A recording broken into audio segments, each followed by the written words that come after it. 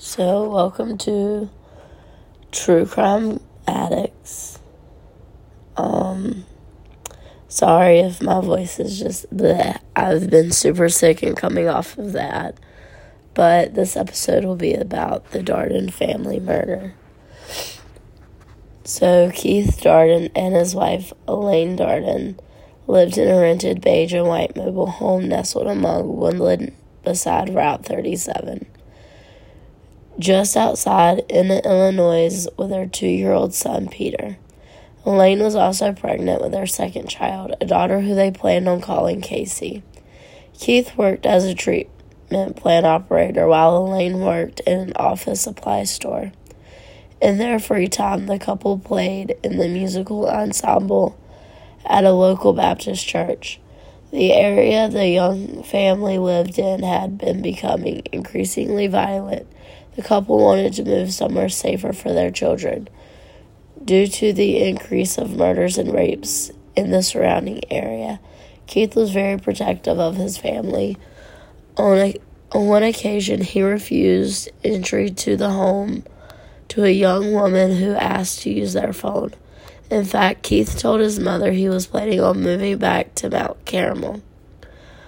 On the 18th of November, 1987, Keith didn't show up for work for his shift, nor had he called in sick.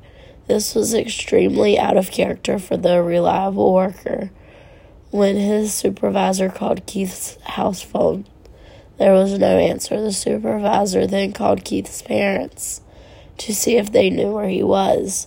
When Keith didn't answer the phone calls from his parents, they became concerned and called the police, arranging to meet them at the family's home with a spare key.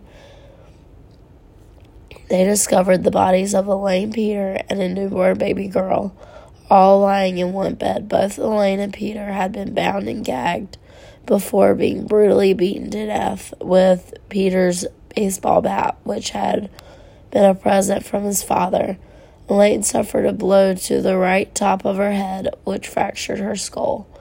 Peter suffered numerous abrasions and contusions, and his skull was also fractured. During the ruthless attack, Elaine had given birth to a baby girl. The killers took no mercy on the newborn either and ended her life as soon as it began. Like the mother and brother that she had never got a chance to meet. She, too, was beaten to death. Before leaving, the killer had made a sloppy attempt to clean a crime scene. Unable to find Keith, it was initially believed that he had slaughtered his family and then fled. His car was missing from outside the home. However, the following day, Keith's body was discovered by hunters in a wheat field just over the Franklin County line. Approximately a mile away from their mobile home, Keith had been shot once in the frontal skull on the right side of his face and on his left cheek. Additionally, his penis had been chopped off. His 1981 Plymouth would later be found parked outside the police station in Benton, around 11 miles from the family's mobile home. The inside was spattered with blood, indicating that Keith had been murdered. There had been murdered there or been mutilated there. Autopsies of the victims couldn't conclude who was killed first. It was determined that they were killed within an hour or two. Investigators were stumped to find a motivation lying in plain view. Was cash, jewelry, and a video camera, none of which had been stolen. There was no sign of forced entry. The back door was unlocked.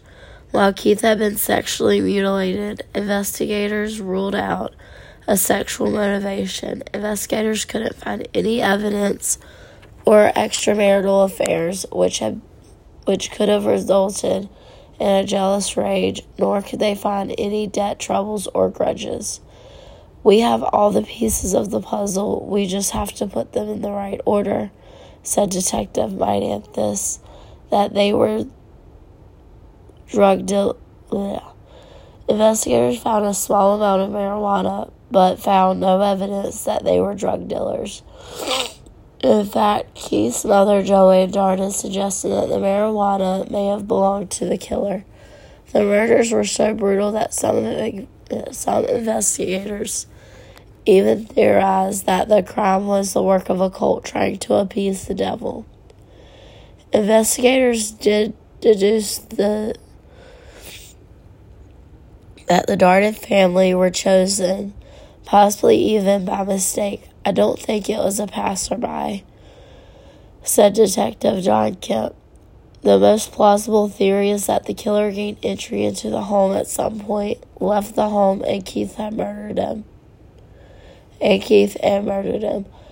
Then returned to the home to eliminate the witnesses. The case quickly came to a standstill, much to the dismay of Joanne. At least once a week, Joanne called the Mount Vernon Sheriff's Office to nudge officers to keep working on her son's case. I carried Keith for 9 months. I raised him. I worshipped the ground he walked on. He was a good man and a good father, she said, and I will never give up. Joanne had her own theories that somebody wanted to sell drugs and he refused, or Elaine turned down somebody's advances, causing them to lash out. The most promising lead came with a serial killer. Tommy Lynn Sells was arrested after slashing the throats of Kayleen Harris, 13, and Crystal Surlis, 10, as they slept in Harris' home. Surlis survived the attack and was able to help create a composite sketch of the killer, which led to Sells. Following his arrest, Sells claimed he had carried out the Darden killings, along with 70 other unsolved murders. While he was confirmed to have committed at least 12 murders, investigators could never definitively link him to the Darden murders. He often gave statements which didn't match with the evidence. Keith's mother, Joanne, dismisses Sells' claims that he met with him and Elaine. Keith was far too protective of his family to entertain such a thing, Joanne said. In 2014, Sells was put to death in Texas, and nobody has ever been charged with the murders of the Darden family.